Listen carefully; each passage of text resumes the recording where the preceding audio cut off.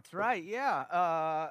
Let's just start with a word of prayer this morning. All right. I wanna start us off in that way. So God, we just invite you into this place. Holy Spirit, we ask that you would speak to us.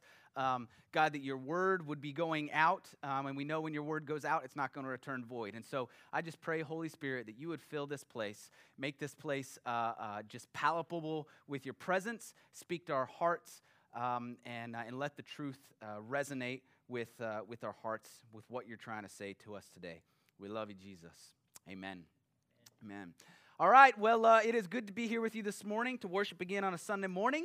I'm grateful for this community. I'm grateful to have you all here. I'm grateful for the people that aren't able to be here, but they're spread out in other places because they're a part of our community as well. And maybe you're watching online or that kind of a thing. But like Jeremy said, this is the series After God's Heart, and I think this is probably the last of the weeks, probably, unless something happens this week and I decide we're going to do one more. But this week, man, this message is going places that I didn't see coming, all right? I did not expect to be headed this way when I started out studying this scripture. Normally, I kind of go into a week with the scripture, kind of, all right, here's how the direction, here's the theme we're going to hit. And we do kind of hit what I was thinking, but man, in the middle of the week, stuff just started to get sideways in a good way, and we started going places that I didn't expect. And I've been able to see some things that were like kind of floating around in my brain that were disconnected thoughts kind of come together. And a lot of that has to do with the fact that Tuesday, I think it was, I was feeling some of these things, thinking some of these things, and I just, I texted a group of people and I just said, hey, what are you hearing from God this week about our church? Because I'm getting some feelings, I'm having some thoughts, but I don't want to be out on left field on this stuff. And so I got some feedback on some of that stuff. And we'll come back around to those thoughts, all right? Because a lot of that stuff connects in this way. But this morning's going to be a little bit different in the way that we do this message. I'm going to lay a lot of groundwork, and you're going to be asking the question, okay, what does that have to do with my life? What's the application? We're going to talk about the scripture, and we're going to get back to the application, all right? We're going to come back around to it because I think it's very important and it's very significant for us as a church, the message that God wants to give to us this morning. I'm having trouble with my mic. So the scripture that we're going to do is we're going to go to 2 Samuel chapter 24. 2 Samuel chapter 24, and this is the last chapter of 2 Samuel. It's right before David kind of passes over kingship to Solomon. But what we have in this scenario is that David has decided to take a census. Now, we might think, well, big deal. David wants to take a census. He wants to take a census of his army. What's the big deal? Well, the big deal is God said, don't take a census. And David decides to. David does. And so that is a big deal. And so there's lots of theories about why God says, don't take a census, and probably it has to do with pride, and probably has to do with not trusting God and all of those things. But all throughout the history of Israel, God has said, don't take a census. And anytime anybody does take a census, something bad happens, right? In Israel and Judah. And specifically, this time, David has counted his army, and he's enlisted people. He's enrolled them into the army, where before it was kind of 100% volunteer thing. They just showed up. And because of that, God sends a plague. That's the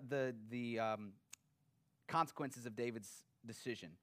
And actually, David is given three choices. God says, all right, you can have, David, you need to choose this: 3 years of famine, or 3 months of running from your enemies, or 3 days of plague. And eventually David just kind of settles on 3 days of plague. He doesn't really say he chooses that, but that's what happens.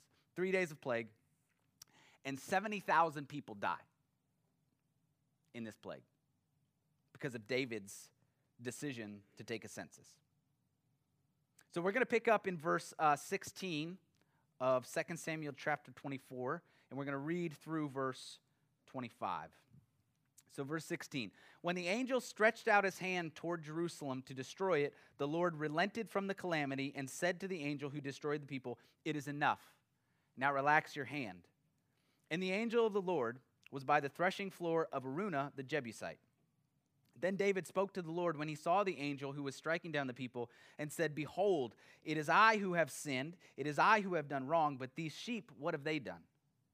Please let your hand be against me and against my father's house." So Gad came to David that day and said to him, "Go up, erect an altar to the Lord on the threshing floor of Araunah the Jebusite." David went up according to the word of Gad, just as the Lord had commanded. Araunah looked down and saw the king and his servants crossing over toward him, and Araunah went out and bowed his face to the ground before the king. Then Araunah said, why has my lord the king come to his servant?" And David said, "To buy the threshing floor from you in order to build an altar to the Lord, that the plague may be held back from the people." Araunah said to David, "Let my lord the king take and offer up what is good in his sight. Look, the oxen for the burnt offering, the threshing sledges, and the yokes for the oxen, for the wood, everything, O king, Araunah gives to the king." And Araunah said to the king, "May the Lord your God accept you." However, the king said to Araunah, "No, but I will surely buy it from you for a price.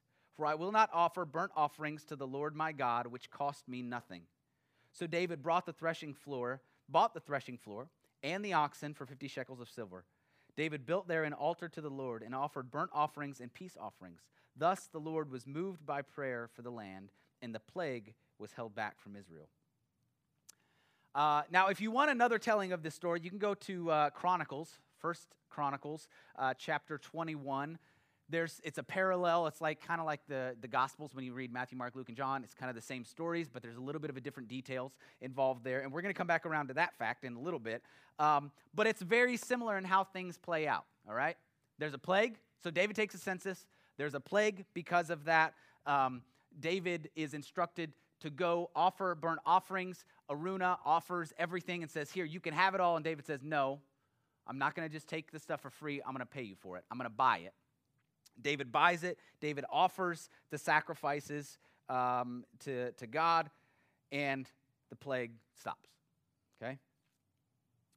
So there's a lot of things that I want to get to in this today, but I want to start with this idea that David was told to build an altar, okay?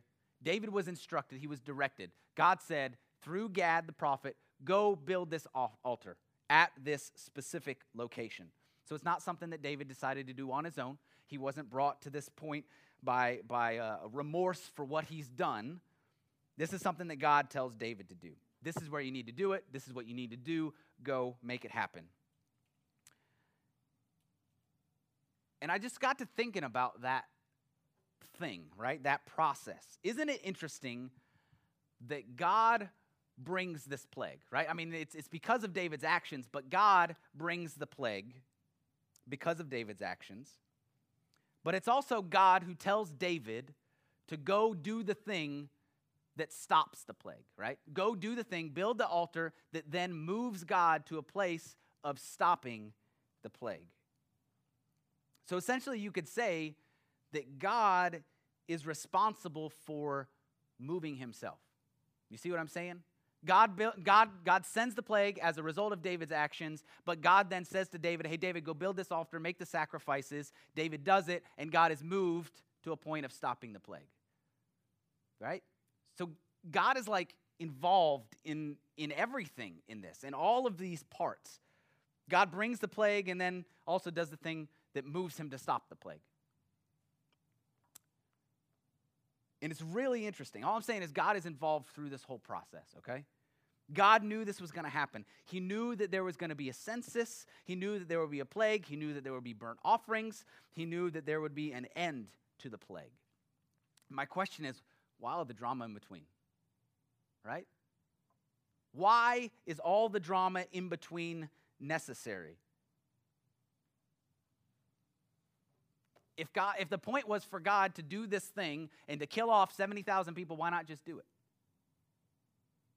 Why, and then move on from there, okay? Why have Gad go to David, who then goes to Araunah, who offers the stuff to give to David, which then David refuses and then buys instead, and then build the altar and kill the oxen and burn the wood and the oxen and then stop the plague? What's the point of the drama in between? You ever think about that? And get it bigger, right? Think about it on a bigger scale. God, if you've got these purposes, if you've got these things that are going to happen and you know they're going to happen, why not just do them? Snap your fingers. Get to the point. Why all the stuff in between? Why all the drama? Step back another step. Take it to the level of humanity and say, why even bother with us at all, God? Right? Why do you need humanity? You knew there was going to be a mess. Why bother with it? You knew it was going to which direction it was going to go when you created Adam and Eve, and in the end, you knew that you were going to have to come and you were going to have to die to fix it and redeem it. Why not just skip all that and create the new Jerusalem, the new world, new heaven and new earth to begin with? Why not? Why not just skip it all? Why deal with all the drama in between? And the only answer to that is because he individually wants the relationship that's part of that process. He individually wants a relationship with every single one of us. And I believe all these purposes and all these things that God does and that God wills and all that on the gigantic scale, the cosmic scale, it's all because of relationship with you and me. That's the reason. It all comes back to relationship. People are not just pawns in God's cosmic game that he is playing where he uses us for his purposes and then he throws us away. Right? That's the kind of thinking, honestly, that limits God. God is big enough to work his purposes in order to have relationship with us. He was doing all of this stuff, moving in Israel while also doing these things in David because he's interested in the individual relationship with David, not just the end results. I think God kind of, whatever, end results, right? It's the relationship that he's interested in. And don't think this is just about David's relationship with God, right? Sometimes we get sidetracked and we focus on like David's the main character. His relationship with God is all that is kind of going on here. This is about every single person who is involved in this story, including those people that David enrolled in the army, including the commanders in the army that told David, hey, listen, this isn't a good idea. Why would you do that? That argued with David. And David said, no, we're going to do it. Right? God's interested in a relationship with those people too. This includes the 70,000 people that died in this plague. This includes the family members of the people who survived those people who passed away in this plague. Every single individual. So many times in our lives, we take things to two extremes. And that's the extreme where we say, well, I'm just a pawn in God's purposes, right? And the other extreme is, I am the center of everything that's happening in my life. I am the center. God is using this situation to teach me a lesson, right? And we forget there's other people involved in these scenarios. So we come up with things like, well, my kids go off the rails. They don't meet my expectations. Well, that's because God's trying to teach me a lesson. Really? God is sending your kids off the rails so he can teach you a lesson. What about them? Right? God's interested in a relationship with them too. Maybe he's doing something in their lives as well.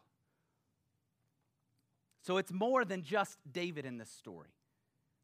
It's the relationship with every single person in there. God is simultaneously working his plans, knowing the outcomes of everything, while also working in you because of his individual relationship with you, while also working in the person sitting next to you, while also working in the person who you're in that argument at work with. See that? God is interested in the relationship. God is big enough to know and care about the hairs on your head individually while also holding the entire universe together. Why? Because he is interested in relationship with you individually and with every other single person on this planet. Now, 90% of the people on this planet don't acknowledge God or don't have a relationship with him or aren't interested in a relationship with him. But he's interested in them, in a relationship with them.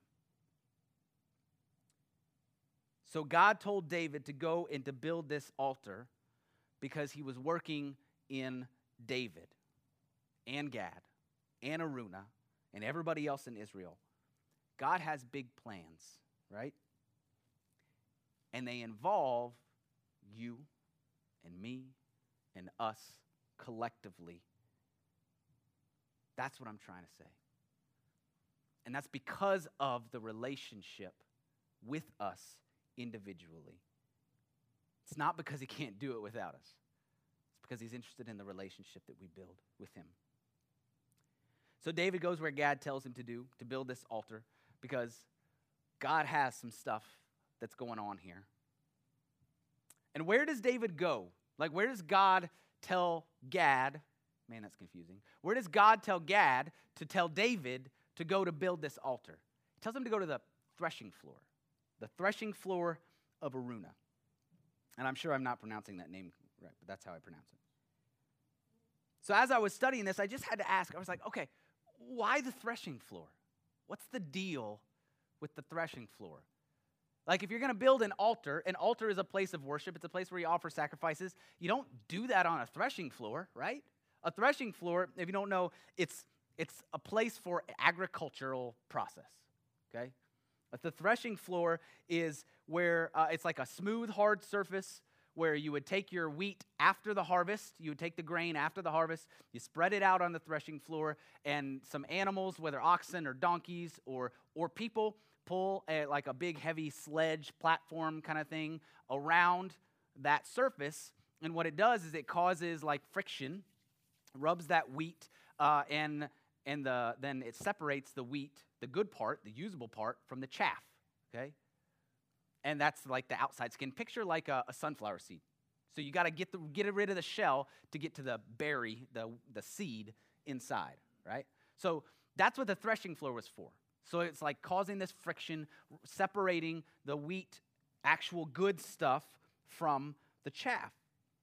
And then in that process, you would take it's like a pitchfork, a winnowing fork. You scoop it up, you kind of shake it out a little bit, you toss it up into the air a little bit, let the wind catch the unusable chaff, because it's real light, it's not like a shell, and the wind will carry that off, and the good stuff falls down, and then you collect that, right, and you take it into your grain stores, wherever you do with it. But it's a threshing floor. It's like a place for agricultural processing. Why go there? Why worship there? Why build an altar in the middle of a place that's like, God tells me to go to a factory, and it's a working factory. They're packing green beans. I don't know. They're canning green beans. And we're supposed to go there, and we're going to go set up a church there? Like, I know the church is running and it's operating, but I want you to go worship there. It's kind of a weird place, right? Why would that happen? Well, there's symbolism involved in the threshing floor. We know in Scripture it's talked about in a couple of different ways. The first way is that the threshing floor is talked about in reference to blessing, okay?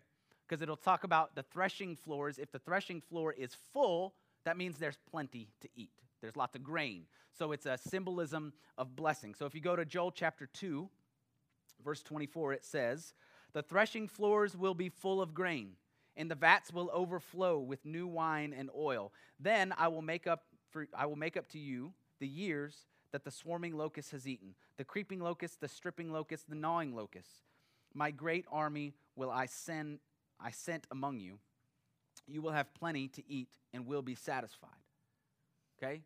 So the threshing floors will be full. It's this symbolism of blessing, of God restoring, of God renewing. Incidentally, that's also the chapter, Joel chapter 2, where Peter quotes in the book of Acts, where he says, "I will pour out my spirit on you. In those days, I will pour out my spirit on all people. Your sons and your daughters will prophesy, your old men will dream dreams, and your young men will have visions."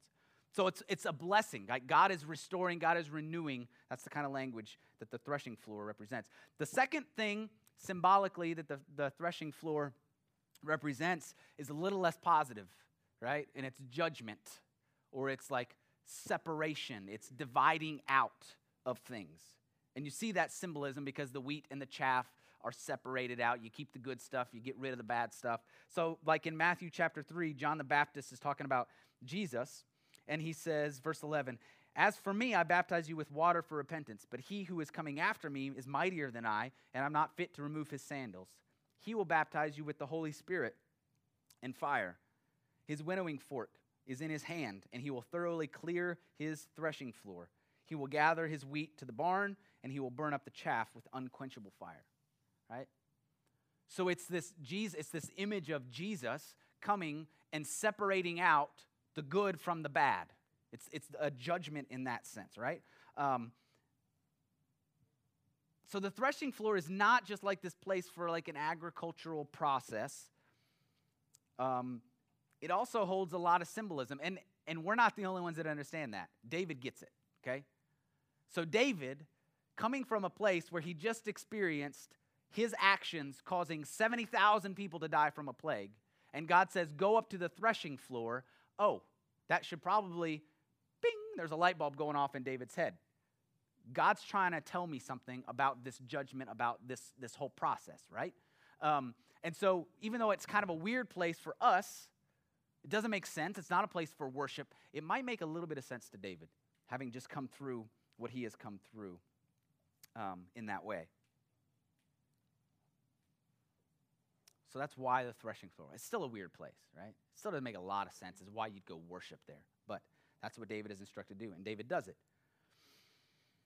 The last point that I want to make this morning about this scripture is really the meat of the thing. Okay, and remember, I'm coming back. I'm bringing all this in. Application is coming at the end. But it's the statement that David makes, and this is where most, if you hear a sermon on this passage, this is where like people grab a hold of this thing, okay?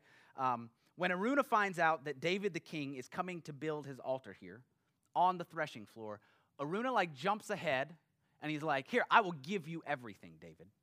And I didn't catch it before I was reading it in run-through. I read the scripture, and Araunah offers everything except the threshing floor, right? He says, you can have everything. Here's the oxen. Here's the wood to burn. Here you can take it all. Take the equipment, take everything. Here's the altar. But he doesn't offer the threshing floor. Why? Because it's his threshing floor. Is he going to give that away? That's his income, right? We'll come back to that idea. But Araunah offers it all. He's like, here, you can have it all. And David makes this statement. This is what people grab onto. I can see him like tossing this idea around a little bit, but then he says, no, I can't do that. I will surely buy it from you, for I will not offer burnt offerings to the Lord my God, which cost me nothing. So David bought the threshing floor and the oxen for 50 shekels of silver. So I want to talk a little bit, before we get into some deep stuff, I want to talk about the sacrifice, right? What a statement from David. I will not offer burnt offerings to the Lord, which cost me nothing. Very bold statement, right? Basically, he's saying, I can't do this on another man's dollar. It's got to come from me. And I think that's true for David on a multiple levels. There's a couple of levels here. The first one is that, like, ethically, David probably feels a little bit of guilt, like, oh man, that'd be really nice if somebody offered that sacrifice for me, but God told me to do this, so I guess I'll do it, right? But also, a sacrifice is only a sacrifice. Like, it's in the name, right? A sacrifice is only a sacrifice from you if it costs you something. So if David offered the stuff that Araunah brought to him, he would be offering something, he would be burning something, but that'd be Araunah's sacrifice. That'd be Araunah's offering rather than David's. And so just by that word sacrifice or the burnt offerings, it's got to come from David. If it doesn't cost you anything, then it's not your sacrifice. So if David didn't buy this, if he didn't pay for it, then he wouldn't be offering it from David. It would be Araunah's. So David is saying, listen, if this is going to be my offering, if this is going to be my altar, if this is going to be my place for worship, then I'm going to pay for it. It's going to cost me on some level. I have to make it happen from my means, and I'm happy to make it happen from my means. I'm happy for this to be my place. So I will absolutely, willingly pay you for it, Araunah. Because I want this place to be my altar and my offering and my worship. It's what God instructed me to do. So David offers that, and it cost him something. But it also cost Araunah something. Remember, it's not just about David. Araunah sold his livelihood right then and there. He didn't expect it. The king just kind of waltzed up. It's like eminent domain, right? If the government's going to build a road through your front yard, they'll pay you something for it. But if you say no, they'll just take it, right? I mean, it's kind of what's happening. And this was Araunah's livelihood. Not everybody had a threshing floor. People would bring their wheat to Araunah, and he would either grind it or they would grind it, or whatever. But it was his livelihood. And so the king comes and buys it. That's a sacrifice for Araunah. It cost Araunah something too to sell this property. So David buys this threshing floor. He buys the oxen. He buys the equipment, and he builds this altar. It is a little place of worship for him. Just a little place of worship for David, because God said so. And in that spot, right there, it was David's worship, David's relationship to God. On the cosmic scale, even on the scale of Israel as a whole, that's not a big deal, right? But there's something else amazing about this thing. If you go to 2 Chronicles, chapter 3, verse 1, it says this. Then Solomon, David's son, king after him, then Solomon began to build the house of the Lord in Jerusalem on Mount Moriah, where the Lord had appeared to his father David at a place that David had prepared on the threshing floor of Ornan the Jebusite. Now that's a different name, Ornan, but it's the same guy, right? It's like the Gospels, Matthew, Mark, Luke, and John. Some of the details are different, but it's the same guy, it's the same spot. So this spot that David buys, that's just a threshing floor. It's not a place that you would build an altar. It's not a place where you would go for worship. It's an agricultural place. It's out of the way. This place, for just David to worship, now becomes, a few years later, a place where millions will worship. Isn't that crazy? Because David bought that property. If David hadn't paid the cost for it, if David hadn't bought it, it wouldn't have been the site of the temple, because it would have been Araunah's threshing floor. Do you see that? It would have just gone back to being a threshing floor and used for its purposes, and it would have been great for Araunah, right? But David bought it. David owned it. And so it got passed down to Solomon, which then used it as a site for this place to worship God for hundreds of thousands, millions of people. It was a place where all kinds of other people could worship and could connect with God. Because David bought it, because David owned it, the temple was built there.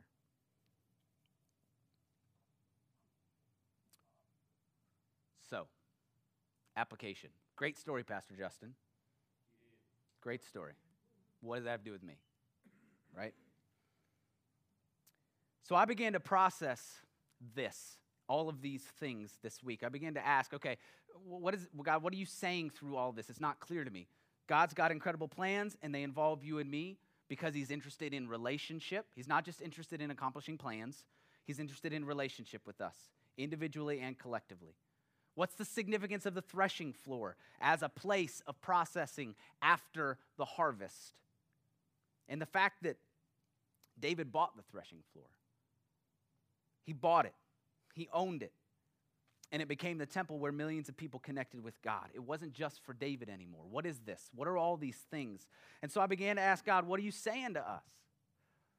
What are you saying to me? And I started to hear some things and think some things, and I said, all right, I got to check with some other people. So I reached out to other people, and I texted this group. I don't know why I texted this group of people, but that's the group of people that came up when I sent them a text. I said, what are you hearing God say to you about our church? I want to know. What is it? I don't want to be out here on my own, in the left field thinking about this stuff. I want to know that God is speaking to others in the same way that he's speaking to me. Last week at the end of service, I stood up here and I shared with you all the birth announcement from a family in Kansas, right? That had experienced some incredible work of the Holy Spirit in their lives, and they wanted to affirm that with us and what God is doing here in this place. And then at the bottom of that card, as I read that card, Audra, who wrote the card, put on that card a verse. And as I read it here on Sunday morning, I started to cry because it hadn't connected with me the way that it connected in that moment. And here's the verse.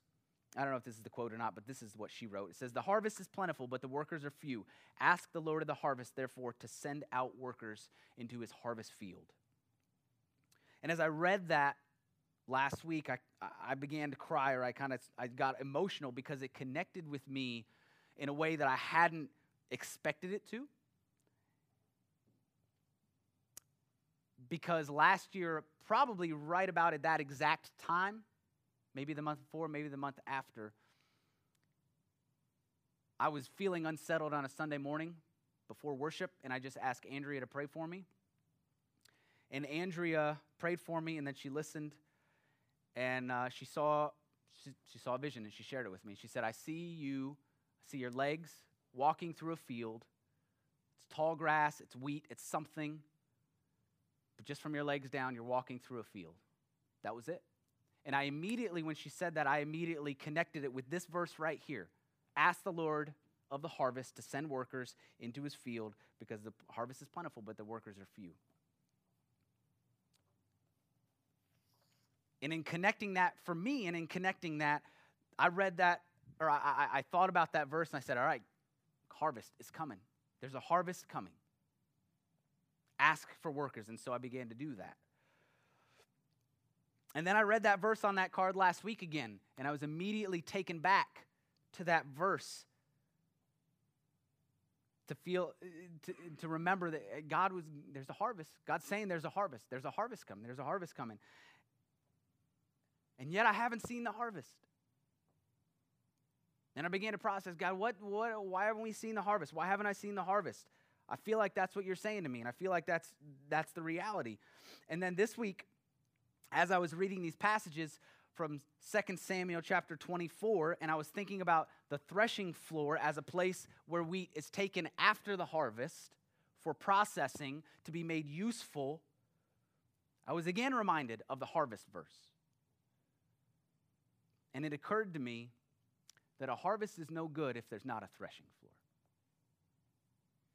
A harvest is no good if there's not a place to take the harvest and for it to be processed into something to be used, right?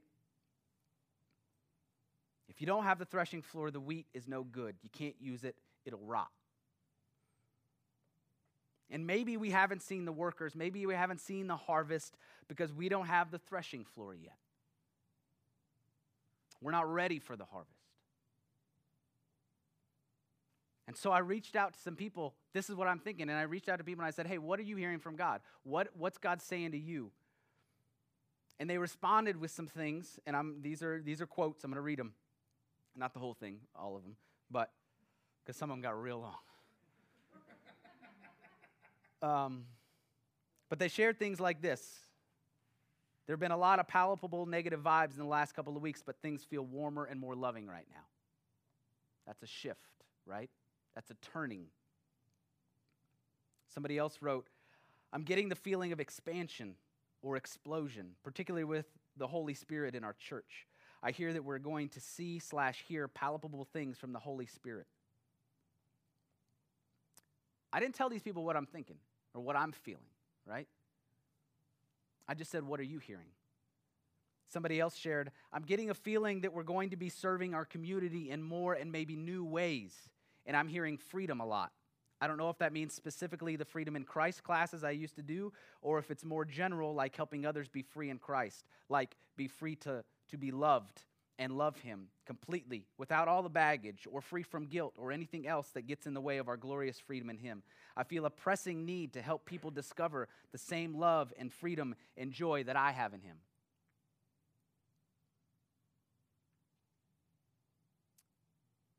The harvest is coming. I feel that in the deepest part of me. The harvest is coming. God is doing something in Frankfort, Kentucky. Another word that I got from somebody that didn't make sense at first, they said, I wasn't feeling anything, but I prayed, and I got, the word is again. Again, what does that mean? Put it in the context of this. Ask again. Ask the Lord of the harvest to send workers because the harvest is plentiful. Ask again. So I'm asking again. But I'm asking with the understanding of the scripture from 2 Samuel chapter 24 that we read this morning, that the harvest is no good without the threshing floor. Without the threshing floor, the harvest goes bad. It's not useful to anybody. So what's the threshing floor in this? The threshing floor is His church. It's us as a body. It's the message of the gospel, of the good news, of the message of righteousness, the message of grace, this family, this body. It's the threshing floor, what we stand for, who we are, what we're doing, what we're all experiencing. It's the threshing floor. We got to buy it. We got to own it. And we can leave it for somebody else. Somebody else can do it. Somebody else can manage it. Somebody else can pay for it. Somebody else can foot the bill of the time or the energy or the money or the resources or the cost of ownership in this church. Somebody else can buy into that righteousness and that grace stuff. And we can stay here as a little church that's kind of just for us, like the threshing floor would have gone back to the threshing floor. That was the opportunity that David had. Let somebody else offer the sacrifice that Araunah, let him pay for it. Let him give the sacrifice. And that threshing floor would have remained a threshing floor forever. The temple wouldn't have been built there. But David bought it. David owned it.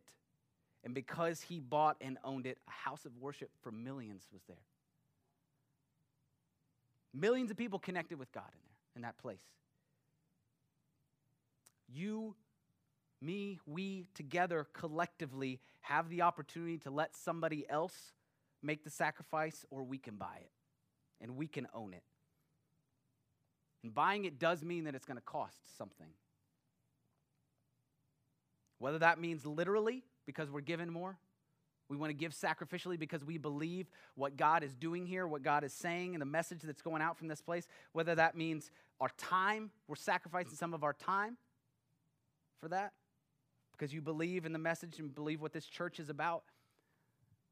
Whether that means buying wholeheartedly into the idea of a new covenant and letting the old covenant go. Letting any performance-based gospel go. Buying into grace, buying the message of righteousness. Because that will cost you.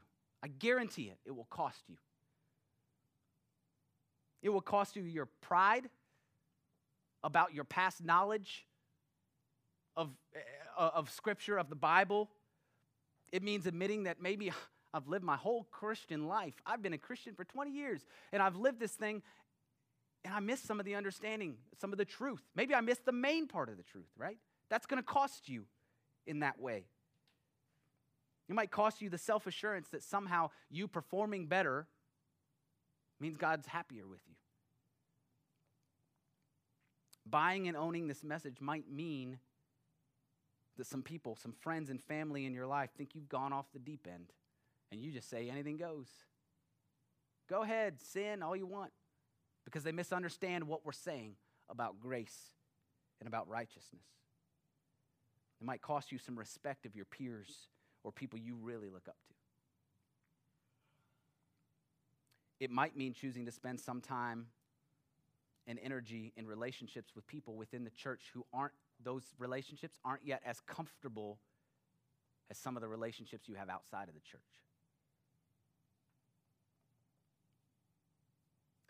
But if we decide to buy this threshing floor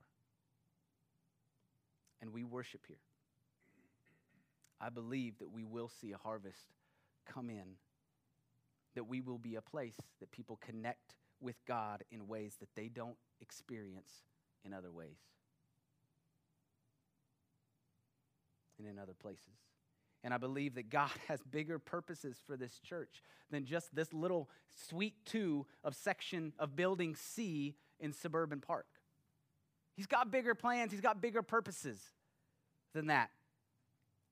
And just like that threshing floor went from a place where David was supposed to worship himself, we will go from a place where we just worship ourselves to a place where I don't know how many, it's not going to be hundreds of thousands or millions, I don't think, but it's going to be a lot more than 80, right?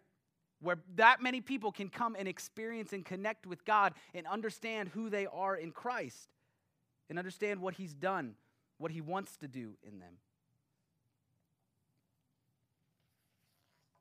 If we're willing to buy it, if we're willing to buy this threshing floor, this church will go from just us experiencing God in new ways to becoming a house of worship, for a body of hope, a body of grace that none of us ever saw coming.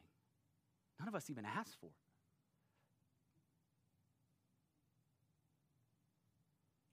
One of the last responses that I got to my question when I reached out to people, the question of what do you hear God saying about our church, was they saw a teeter-totter. A teeter-totter. And that people are on the edge of leaning and buying in. People are ready to grab a hold of that message. They're ready for that. And they're just about there. But the thing about a teeter-totter is it's just as easy to go the other way. And to go back and just be okay with letting somebody else offer the sacrifice. God's got plans, and he wants you and I to be involved not because he wants to do this incredible thing just for the sake of doing it, but because he wants the relationship of us as he does the stuff.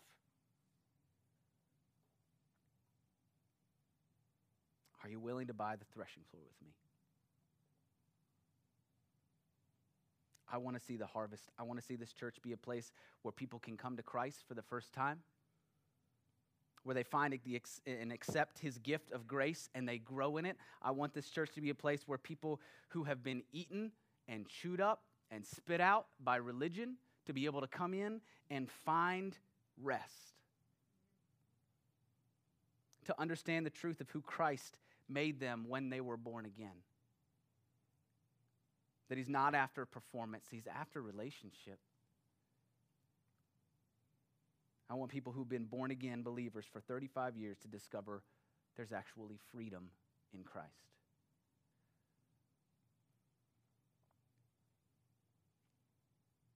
Will you buy this threshing floor with me?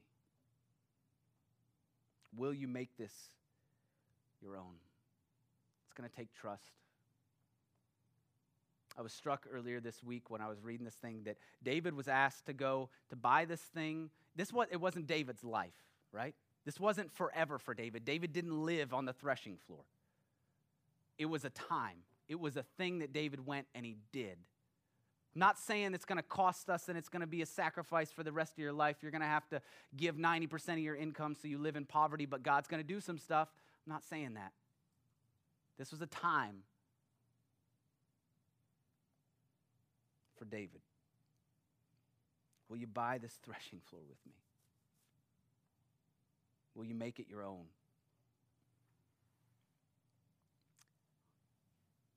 I'm not trying to make you feel guilty. I'm not trying to bully you into anything, and I'm not begging. I'm just saying what I hear God saying. And I'm presenting to you the question that I hear God asking. Why doesn't the worship team come on back up? As they do,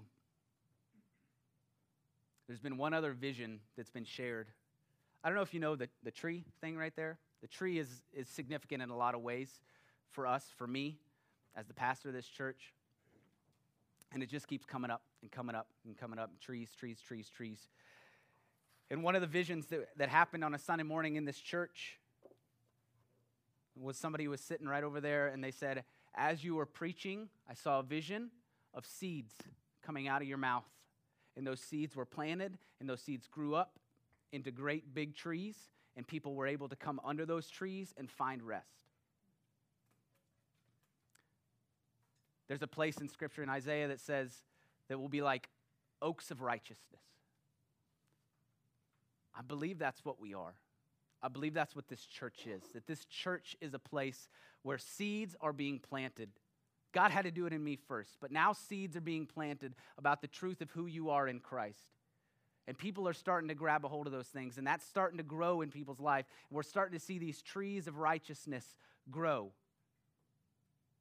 where guilt and shame don't have any place and they don't hold any of us anymore. We're seeing those trees grow, and people are starting to press into who they are in Christ and the freedom of who they are in Christ. And other people are going to come underneath those trees and they're going to find rest because they don't find that anywhere else. They find religion that makes them run in circles trying to please God. That's not what God wants. God wants relationship. And this can be a place where those trees of righteousness grow and we give shade and other people can get those seeds. That vision continued and people would come underneath those things and they would pick the fruit and they would eat the fruit. Guess what? When you eat fruit, more seeds get planted. I won't tell you about that process, okay? But more seeds get planted in other places. It's going to go out from here. It's not just going to be this place. Even if it's this whole building, it's not going to be just this building. This ministry goes beyond this place.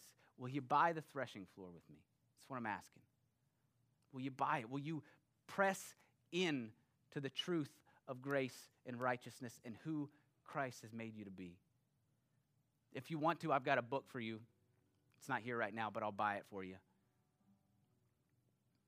The Cure is a great one. This one's not The Cure, so it's a different one if you want to read another book about who you are in Christ. It's called Live Like Jesus. And it's not, you got to go and do this thing in order to live like Jesus. It's like, live like Jesus because you've been created like Jesus in the righteousness of Christ, right? Just living out who you are. I'd love to give you that book. Why don't you stand to your feet? The other thing that we're going to do this morning is I want a prayer time because I feel like this church, because of this message and because of the message of other things that are happening in this place and in the lives of people, this church is being attacked. And I don't say that lightly. I was telling somebody earlier, we were talking, and the thought came to my mind, we're being attacked. I didn't say it out loud because I don't like to speak those things out into existence. And then I looked at my phone, and my verse of the day was from Ephesians 6. That we don't fight. The battle's not against flesh and blood, but it's against the darkness, it's against the principalities of this dark world. That's not by chance, guys. It's not by chance. We're fighting a battle, and the enemy's coming against us because of what he knows can happen if we buy the threshing floor. If we buy it. So I want a prayer time. We got a lot of people. I named 7 people this morning in this church, this little church, 7 people who are experiencing serious physical health situations. 7 people. A couple of people in the hospital, right? A couple of people not in the hospital, but diagnosis is not good. Count of people with relatives who have passed away, people who have relatives who are very ill, who are not doing well at all, and it's an attack. It's a distraction from what God wants to accomplish in us and through us. And I want to pray for those things because I believe one of the words was we'll see the Holy Spirit do things in and among us. And I believe that to be the truth. And I want to pray for those things, and I want to ask, and I'll ask 500 times, and I feel like a fool every time I do it, but I'm going to ask 500 times. If I can see one healing, I'll do it. I'll do it. So I'm going to go back there. Andrea's back there. Angela's back there. You all, this is a priesthood of believers, right? So pray for one another. Move. Part of buying in, and I hate that term, but part of owning this church is owning the ministry. You are a minister in this church, right? You are a minister. If you are made new in Christ, you have the same righteousness that I have. I'm not more holy than you. So you have the same spirit in you. So move and pray for one another. If you need prayer, go ask for prayer. We want to pray with you. We want to pray for you. So we're going to sing a couple more songs. I don't care what time it is. I guess we're doing all right. We're going to sing a couple more songs, and let's just pray for one another, and let's just worship, and let's ask the Spirit to come. Holy Spirit, come, Holy Spirit. Come, Holy Spirit, we invite you into this place. Move among us, stir the passion inside of us. Not just for the sake of getting all trumped up and rah-rah. Stir the passion inside of us because we want to see you move. We want to see you do miracles. We want to see people healed. We want to see people set free. We want to see you work. We want to be a part of that. We love you, Jesus.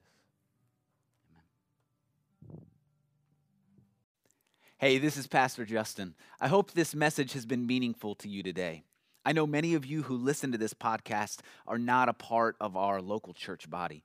For those of you outside of our community or outside of our state, I would love to hear from you about how you discovered our church and maybe about how this ministry is impacting your life. You can reach out to us at info@capitalvineyard.org or find us on Facebook and message the church in that way. I would also let you know that you can now watch the sermon live on our YouTube channel each Sunday morning a little bit after 10:45 a.m. The audio will begin as soon as the sermon starts.